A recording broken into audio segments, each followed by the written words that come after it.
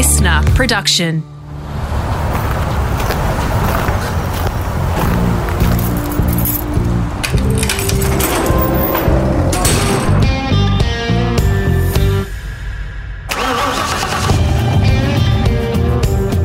I'm automotive commentator and journalist Greg Rust, and this is Rusty's Garage. For this episode, I'm in the listener studio, so I had actually hoped to be chatting to our guest in person, but it's GP week in Melbourne, and he's about a 6 to 7 hour drive away, unfortunately, and I just can't make the planets align. He's been good enough to talk to us from his place, where he's escaped the world of Formula One for the farm. Malcolm Oastler actually started out as a driver.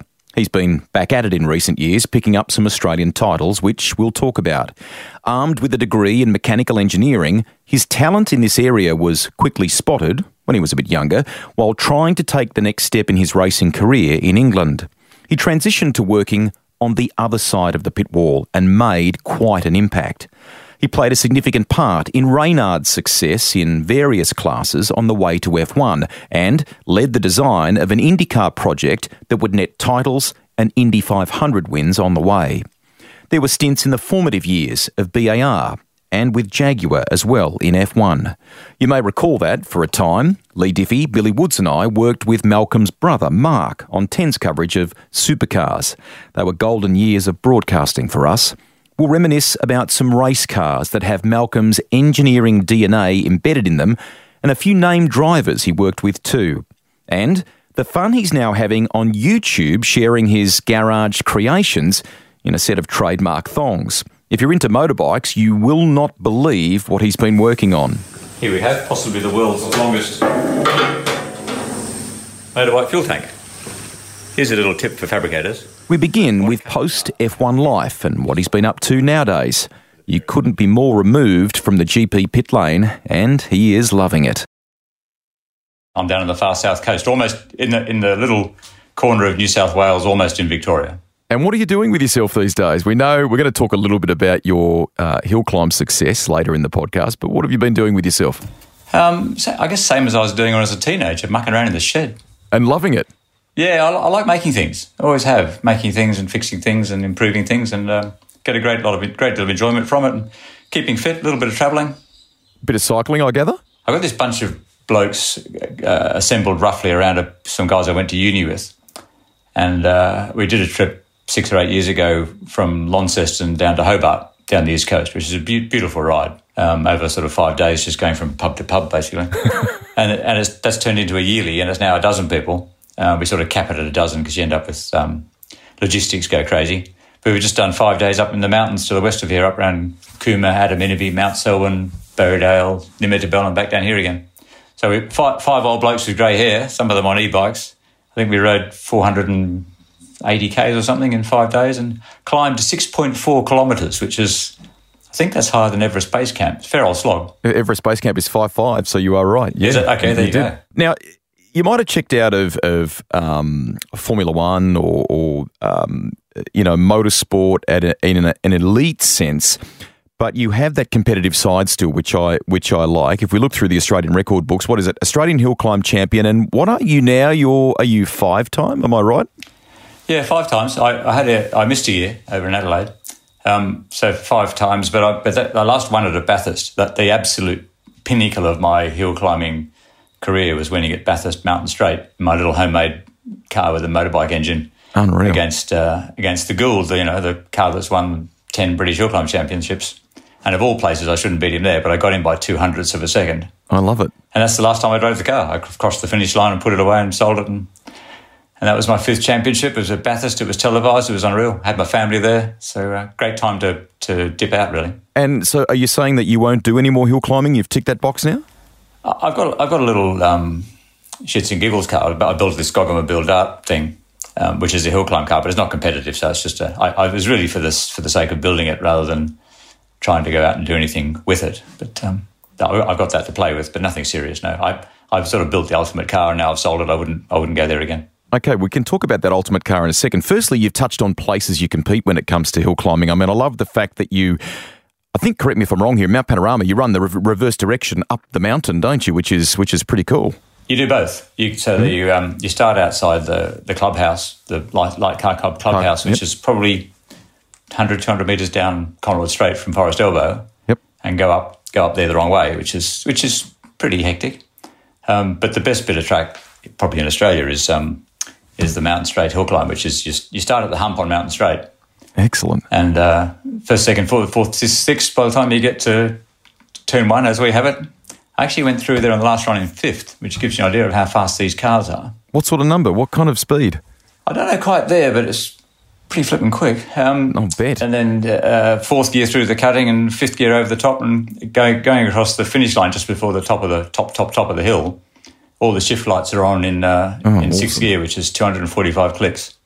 And we did a little bit of data analysis because Scotty McLaughlin was on pole that year in his Mustang. And if he went past me doing 230 kilometres an hour in sixth gear when I dropped the clutch, I'd catch him by the top of the hill. Is that right? Yeah. Fast cars.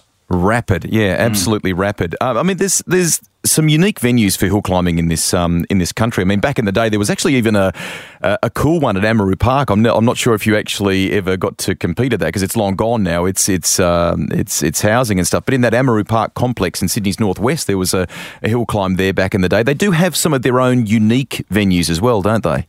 Yeah, I did ride a push bike down the hill at Amaroo Park when I was about 14 years old. We had a bit of a search there, and before getting chucked out by the security guard. Yep. No, it was Silverdale was very popular out in the west of Sydney, out near Camden somewhere, and Amaroo Park. But they're more. I think New South Wales is the sort of mecca for hill climbing in terms of tracks. There are about 8 tracks in New South Wales, and they're all quite different. Very cool. You talked before about the car that's ultimately gone to Canada and the engineering touches or input that you've had on that car along the way. Don't give away any secrets, but what are the unique demands from an engineering perspective when you're building a car like that, and how do you get that little extra tenth of a second, maybe on arrival, not just in a driving sense? There are no secrets left at this stage of my career. Good. It's all. Just ask. Well, very light car with as much power as you can cram in there. Bearing in mind the weight is the crucial thing. And as much downforce as as sufficient downforce you could crank on there, bearing in mind it's all guesswork, no wind tunnel testing. Okay. So as far as the aero setup was concerned, it was just the basic stuff that I know works, which, you could refine it and develop it. But when you've got open slather and you can build a tunnel car and put really wide span wings on it and go crazy with the front wing in front of the front wheels and this sort of thing, there's just things work, and it worked exceptionally well. That little car had no vices. It did everything you wanted to do exactly when you asked it to. It was fantastic over bumps, no understeer, no oversteer. I mean, obviously, it used to oversteer occasionally when you use the 400 horsepower excessively, but no, just stuck. It's an amazing thing. Crazy. 300 kilos on Pirelli tyres for the last event. They're a little bit lighter than the Avons, so it's just under 300 kilos and a good 400 horsepower. Pretty exciting. Can we touch a little bit on Formula One? Do you still watch it, and have you been across the new regs for 2022? And what do you think of the new cars? That's probably a good thing. I do keep in touch with it. I just look at the F1 website, nothing else. Yep. No podcasts or further reading, and to be honest, I only read probably 1 in 10 articles on there because most of it's journalists' opinions and stuff, which are not really much value. Okay. But, nothing personal, Greg. Not at all. And some technical aspects, anyway. But no, it's great, isn't it, Formula 1? It's probably the only thing I do follow, to be honest. Yep.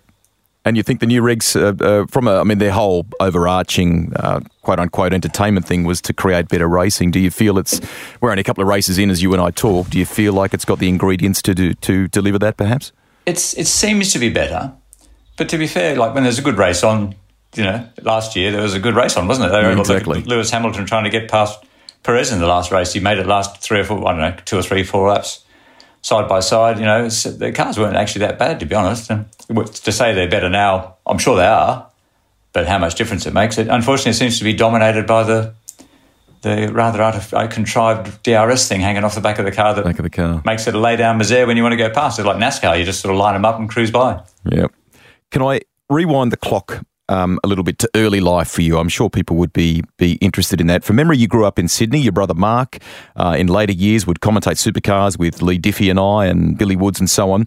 Just give people, if you can, Malcolm, a sense of the connection to cars and motorsport for you at a young age, and how you were perhaps drawn to it, your earliest recollections of it. I suppose it goes beyond further back than my earliest recollections, because things my parents told me. Yep. But when I actually lived in Bathurst for a couple of years when I was a kid, and went to Bathurst and watched the Easter races on my dad's shoulders and was absolutely mesmerised by the whole business. But one of my earliest words was lawn, which was when someone in the neighbourhood had started up a lawnmower. I knew what it was, and I'd look up and go lawn, which it had a motor in it, ideally a two-stroke, Yep. And just a dedicated petrol head, I remember being at primary school and finding a book in the library about how a two-stroke engine worked, and I just thought I found a gold mine. I said, look at this. This is what goes on. And just, reading everything you get your hands on, which wasn't much in those days, and making stuff, learning hands-on with mini bikes and go-karts and modified road cars and whatever was, whatever I could dream up, really. Terrific. What was the first road car? How'd you pay for that? How'd you get your hands on that? It's $50. Bloke down the road owned it, Austin Lancer, with a broken axle. And I pushed it home, I suppose, and there's a upside down one in the bush somewhere, so I went and pulled an axle out of that and put it in mine, and then I had a working Austin Lancer. And this thing, gosh, it was dreadful. It was just the epitome of what the Palmers were exporting around the world in the 50s. It just had terrible suspension, terrible brakes, horrible gearbox, horrible engine. It was a shocking thing. So that got flicked on and had a Mini then, which I rescued. It was on its way to a demolition derby. Was it? So I turned that back into a road car and had a broken piston, but that easily fixed.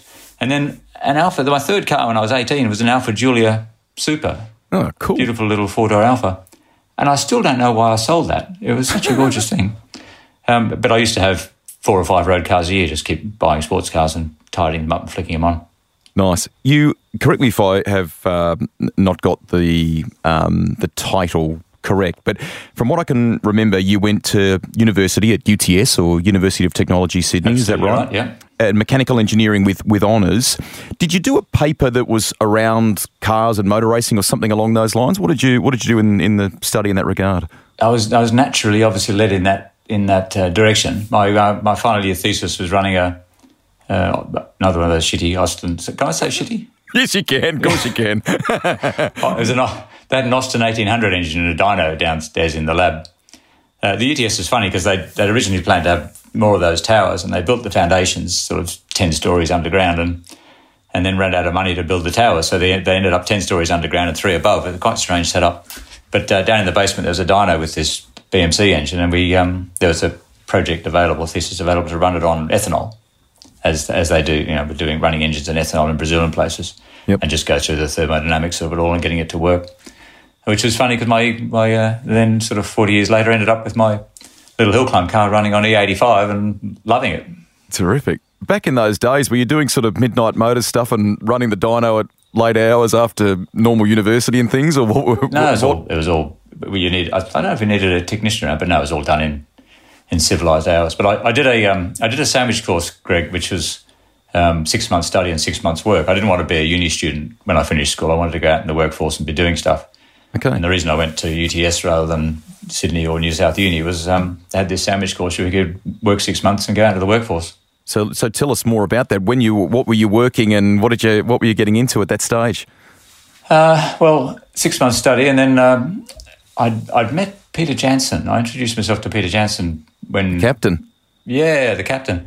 Mate of mine and myself, both petrol heads, obviously went down to I think to Phillip Island and Calder. There were a couple of race meetings at the end of the year after our HSC, and we used to draw cars. We used to do 50 drawings a week of racing cars. Yep. And in the week between the races, we gave Jansen a call and said, we've got these drawings of your car, we'd like to see him. He said, yeah, boys, come on up. And went and visited him in mid-afternoon in the garden there at the Windsor Hotel, the penthouse suite, and yep. Jansen's walking around in a bloody dressing gown because he just got out of bed with some woman. You've painted a great picture of him. Keep going, yes. Yeah, and bottles of Windsor Brutes and a flat champagne. Here you go, boys. And he liked the drawings. He said, what are you up to? And I said, we're going to go and camp out we're here for a week, going to camp out at Calder for the race. He said, no, don't go and hang out at that horrible shithole, as he called it. Stay here. Okay. So then he headed off somewhere, and there we were, the two 18-year-old kids in charge of the penthouse suite at the Windsor Hotel with bottles of champagne. And, classic. And yeah, that was the end of 76, I suppose. Yep. And went back over Christmas and worked for him for a few weeks. And then when the time came to do my first stint of appropriate industrial experience, I ended up driving double-decker buses around Melbourne for Janssen. Did you? It was great fun. Good stuff. Somewhere here, and maybe in the ensuing few years, stuff with Formula Ford starts for you. Well, probably I maybe have jumped the gun a little bit because you mentioned dirt bikes and things before. What was the first proper motorsport experience for you? What was the first racing thing that you got your teeth into? It was Formula Ford. I did nothing because didn't have at the time you couldn't race a kart in those days until you had a car license. So that was off the agenda. I couldn't afford it anyway. And then by the time I had a car license, I was driving a car around, mucking about. But and I would have liked to have raced a Formula Ford, but I could afford to buy a car, but I couldn't afford to run it. Couldn't afford a trailer or tyres or engine rebuilds. So that's just crazy. But then I had through the drawings again, I got to be working with Harry Galloway, building his last Formula Atlantic for Andrew Medicki. In 1980, I used to drive from Warringah down to Mooreback twice a week in the night and spend a couple of hours in Harry's shed making stuff and drive home again. Oh, awesome. That got me involved with a guy called Mike Stack, who I helped with his Formula 2 car in 1980. And then, so I was sort of around racing cars. And this guy, Ed Vuso, guy who was at school a couple of years above me, or one or two, had a Formula 4 which he'd been running, and it was sort of too much work on his own to do it all. So he ended up hiring it out to this guy, John McGinn, drove it a little bit in 82, I think, and won a race and set a lap record and didn't want to carry on. And Ed asked me if I knew anybody who would be interested in hiring the drive. And it didn't occur to me at the time, but I guess he was asking me if I'd like to. Because he must have thought I was sensible or something. Turned out not to be. But I chewed on it for a couple of days and said, it was $6,000. It was nothing. For a well-sorted car with Steve Wiesner engines and all the good kit. So we went Formula Ford racing and went out to Amaru Park and did 13 laps and smashed the thing up. And Ed stood by me through that. We built the car again. I ended up doing my observed licence test in my XJ6 around Oran Park.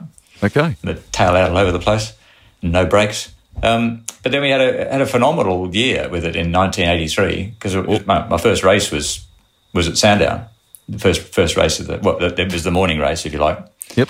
They used to have a morning race and the afternoon race, and then I remember I was in sixth or seventh place, and my first person I ever overtook was Thomas Mazzera in his old thing down into Dandenong Road, and carried on from there. And by the time we got to Surfers, I don't know if this is too much detail, but I was reasonably on the pace, but obviously very inexperienced. Not only driving the car, but I'd never competed in anything really. I never competed in motocross or karting or anything else. So learning the ropes there, but we're up at Surfers Paradise, which is a wonderful high-speed track. It's only third and fourth gear in a Formula Ford. Phenomenal place. And they used to mix us up due to lack of numbers. We used to qualify with the Formula 2 cars. And I was coming around the S's onto the straight, and I saw this guy behind me. I thought, well, there's no point letting him pass here. So I got in his way until I got onto the straight and got this massive toe off this Formula 2 car. Howling. It was really funny, actually, having run with Formula 4s. You pull in behind a Formula 2 car, you can't see anything. You pull in behind a house, big wide wheels and a wing and everything else. Yeah. But he towed me down the straight and headed off around the sort of flat corner under the bridge there. But he was obviously a bit timid, so because I caught him up again around there, and he towed me down the next straight as well. So I ended up on pole, which was a bit of a shock. And then won the race. So I won the third round of the championship, and then the fourth round at Amaru Park, and a few other good. I ended up. Bruce Connolly's a better driver than me. He and quite experienced. He won the championship, and I came second, and that all looked pretty good. So we thought we'd have another crack at it in '84 and seal the deal, sort of thing, drive it to Europe. But by that stage, I was sort of a bit too confident and trying a bit hard, and about halfway through the series, hadn't scored a single point, and I crashed the car all over the place and just exhausted. I'd run out of money. I'd run out of the will to live. It's just like, just ruined. Brutal. So I packed it in and started saving money to go to Europe at the end of the year. I just want to underscore that 83 championship, if I can, for listeners. Correct me if I'm wrong here. 3-round wins. As you rightly point out, you ran second in the championship. Bruce Connolly would win that crown. Were you in was it a Bowen chassis I think you ran back then? What was it that you were running? Yeah, Bowen. I mean, Bowen that's P6. very impressive considering no motorsport experience. Yeah, weird, really. Well, incredible, really. But we had the best engine. I don't know how much Formula Ford engines vary, but we had the best one, which helps. And the car was very well sorted. It was a well-funded team, properly, almost professionally run outfit. Yeah. And we turned up and did the testing. And the Bowen was a funny thing. It was a very knife-edged bit of kit, short wheelbase and tail heavy. But with just the right little tinge of understeer, you could get around quite quickly. But just hope that nothing goes wrong, because you ended up in the bush really quickly, which is what happened quite often.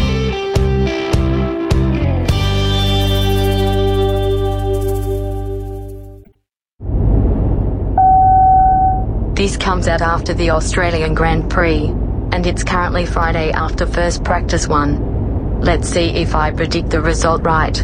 P1, Charles Leclerc. P2, Max Verstappen. P3, Lando Norris. I wonder how wrong this was. My programmer also needs to update my pronunciations. Come on, guys. What made you decide to take the punt on going to Europe, and how much money did you have in your back pocket for that big move? Well, I suppose going to Europe is something we all do, isn't it? Like I'm sure you've been there. It's a Australian rite of passage to go and spend some time in the old Dart.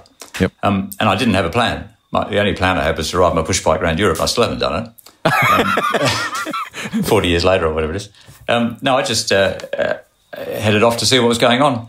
But I took my driving suit and my helmet anyway in case an opportunity arose, and probably a pair of cycling shorts. And when I lobbed over there, my little brother Mark, who he had already teed up a job with Steve Farrell up in Hinckley, right in the middle of England, in Leicestershire, to go and work as a Formula Ford mechanic. So we bought a car in London. My sister was living there at the time. We bought a car, and after a week or so looking around London, headed up to see Steve, and he offered us both jobs. So I thought, well, that'll do. I'll hang around here with Mark and Steve. It'll be fun. And he's running a couple of Formula Fords, and he had a Ford 2000 that the guy was running in the 2-litre championship. So anyway, having taken that on, Steve did a deal for me to do 5 rounds of the Donington series, like a second string Formula Ford 2000 series. So I was driving racing cars again, which is a great thing. Obviously, drive a car with wings and slicks and a bit more power, but British circuits. I never raced at Brands Hatch, but Alton Park and Thruxton and Castle Combe and Silverstone. We drove around Mallory a bit. Great fun. In Australia, I was on the pace, but I used to crash too much. And when I went to England, I was off the pace, but I still crashed too much. So that sort of told me that it wasn't for me really as a career. As we get to the kind of design and engineering phase of what you became so well known for, mate, was it in that role, in that job, was it almost like a bit of a barter thing? You were working there, and obviously you needed a bit of money to live and so on, but that was helping fund the racing side of it while you were doing it. Is that how it all came together? Working for Steve. Well, yeah, in that role, or was it not connected? Oh, I just turned up and he offered me a job. How much he paid me was irrelevant. It was just living in England and being involved with Formula Ford racing over there. It was good fun. It was good fun for a while, but I tired of it after 6 months or so. And Reynard Racing Cars put an ad in the paper for a design draftsman, which I applied for and got, and that was the start of that road.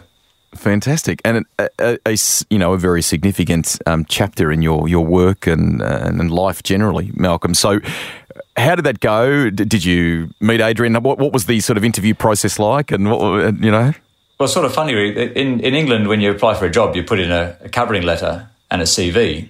Yep. And which is like it's a 1 A4 page with, "Hi, this is Malcolm Oastler. I come from Australia. I got an engineering degree. Can I have a job, please?" And 1 page, this is where I've worked and this is what I've done. But being from Australia, I submitted a resume. I had a portfolio, mate. It was colour photos, including one of me sitting on the lawn in Bathurst with a lawnmower pulled apart in a nappy with a lawnmower pulled apart and a screwdriver in my hand. Hey, I've been at this for a while. Yeah. Yeah. And like turbocharged Datsuns and Repco around Australia rally cars and the Formula Ford and a bit of Formula Atlantic, all sorts of stuff. So the fact that I could design stuff, we'd built all composite bodywork for the bow and all that sort of carry on. And reinvented a few things while I was with Steve with the Van Diemen's. I sort of sorted out the suspension for them because it was upside down, basically. Okay. And so I turned up with this resume, went in, and Adrian looked at it and looked at the others and he actually said to the guy who was doing the job placement, "This is the bloke for the job. Interview the others, but let's give him the job." So wow. I met Adrian briefly and we had a pally chat and I started the next week. Terrific. So what were your first impressions of him, and how much did you know about him at that stage and so on? Well, not a great deal. They were sort of, Rick and Adrian were sort of the smart-ass bad guys of the pit lane to a certain extent in that era, because they dominated Formula Ford. Yep. And gone into Formula 3 possibly a little bit full of themselves, and with the first carbon Formula 3 car, and done very, dominated the first half dozen races. And then went off on holidays to Greece or something, brother, and took the middle of the year off. And meanwhile, Ron Touranek sorted out the problem with it was the first year of flat bottoms. Okay. And there was a production problem with the rockers on the front of the Ralt or something.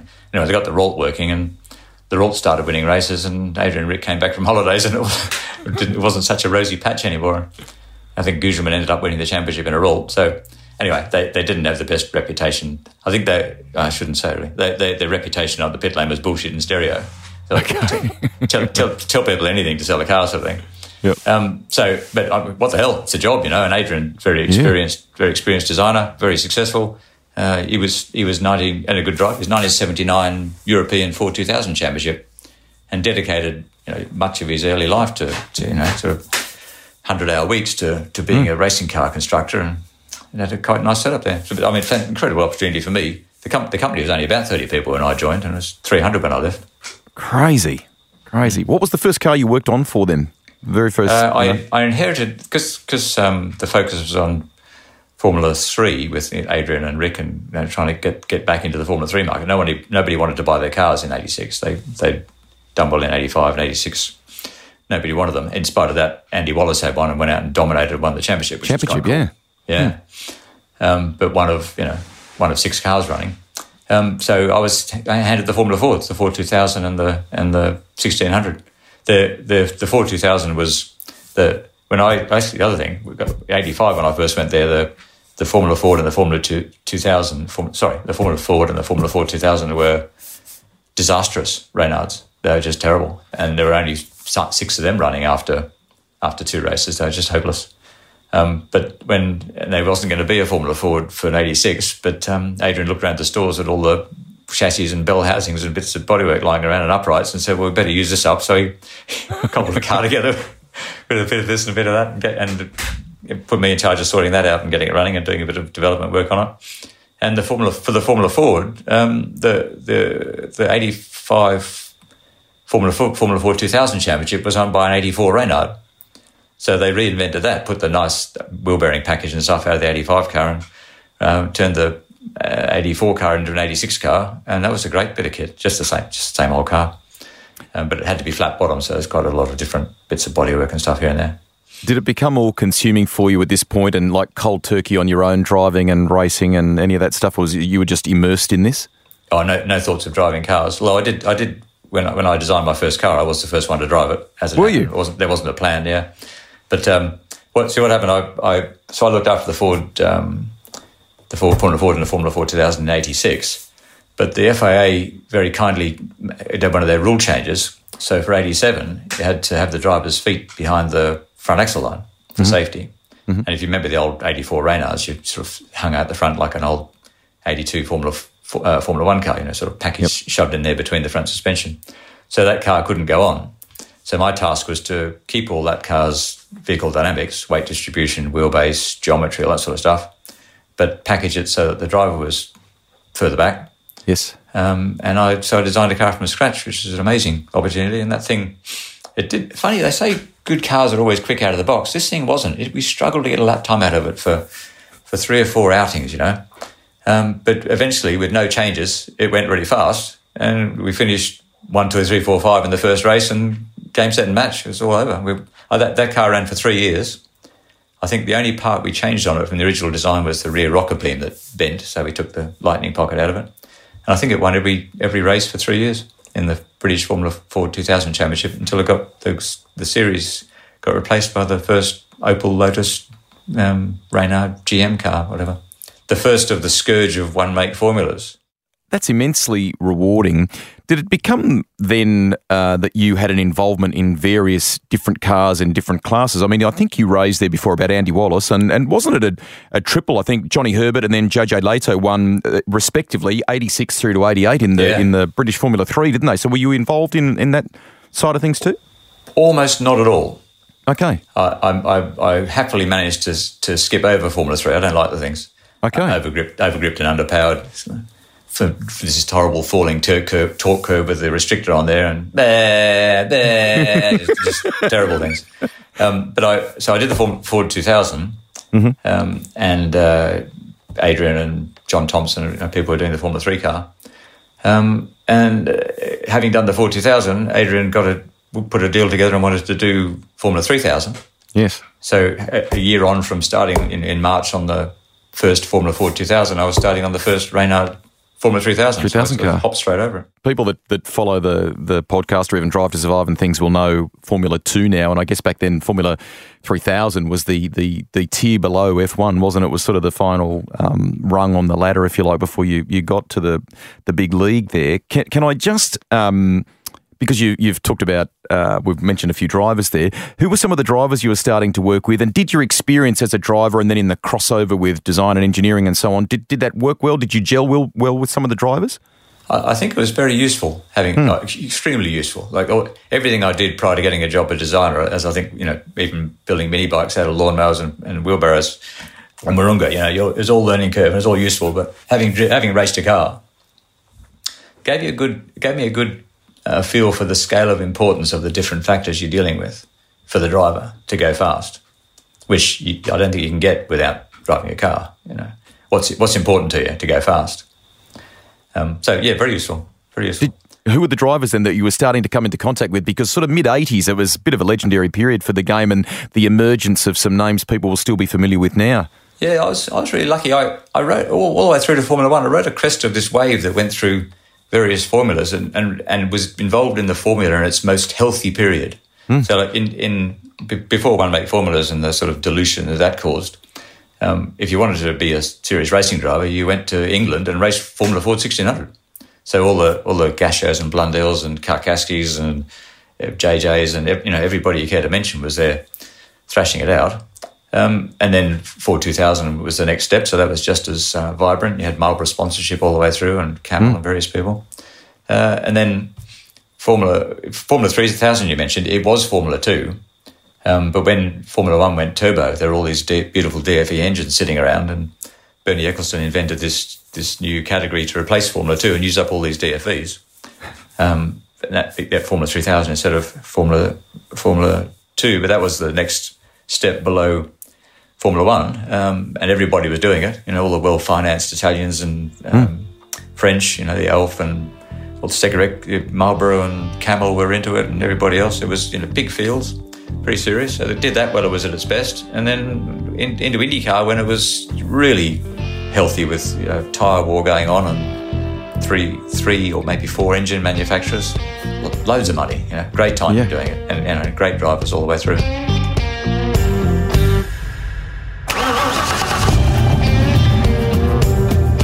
That's the end of part one of my podcast with former F1 technical director and respected race car designer Malcolm Oastler. But the good news is there's more in the garage and it's ready for you to enjoy right now. Fire up part two when you're ready. There's insights on working with drivers like Jacques Villeneuve and the late Niki Lauda and fellow Aussie Mark Webber. The garage project he worked on while on gardening leave from BAR, plus the wild motorcycle he's building now. Just because. How he shoehorned the most unlikely engine into a bike frame.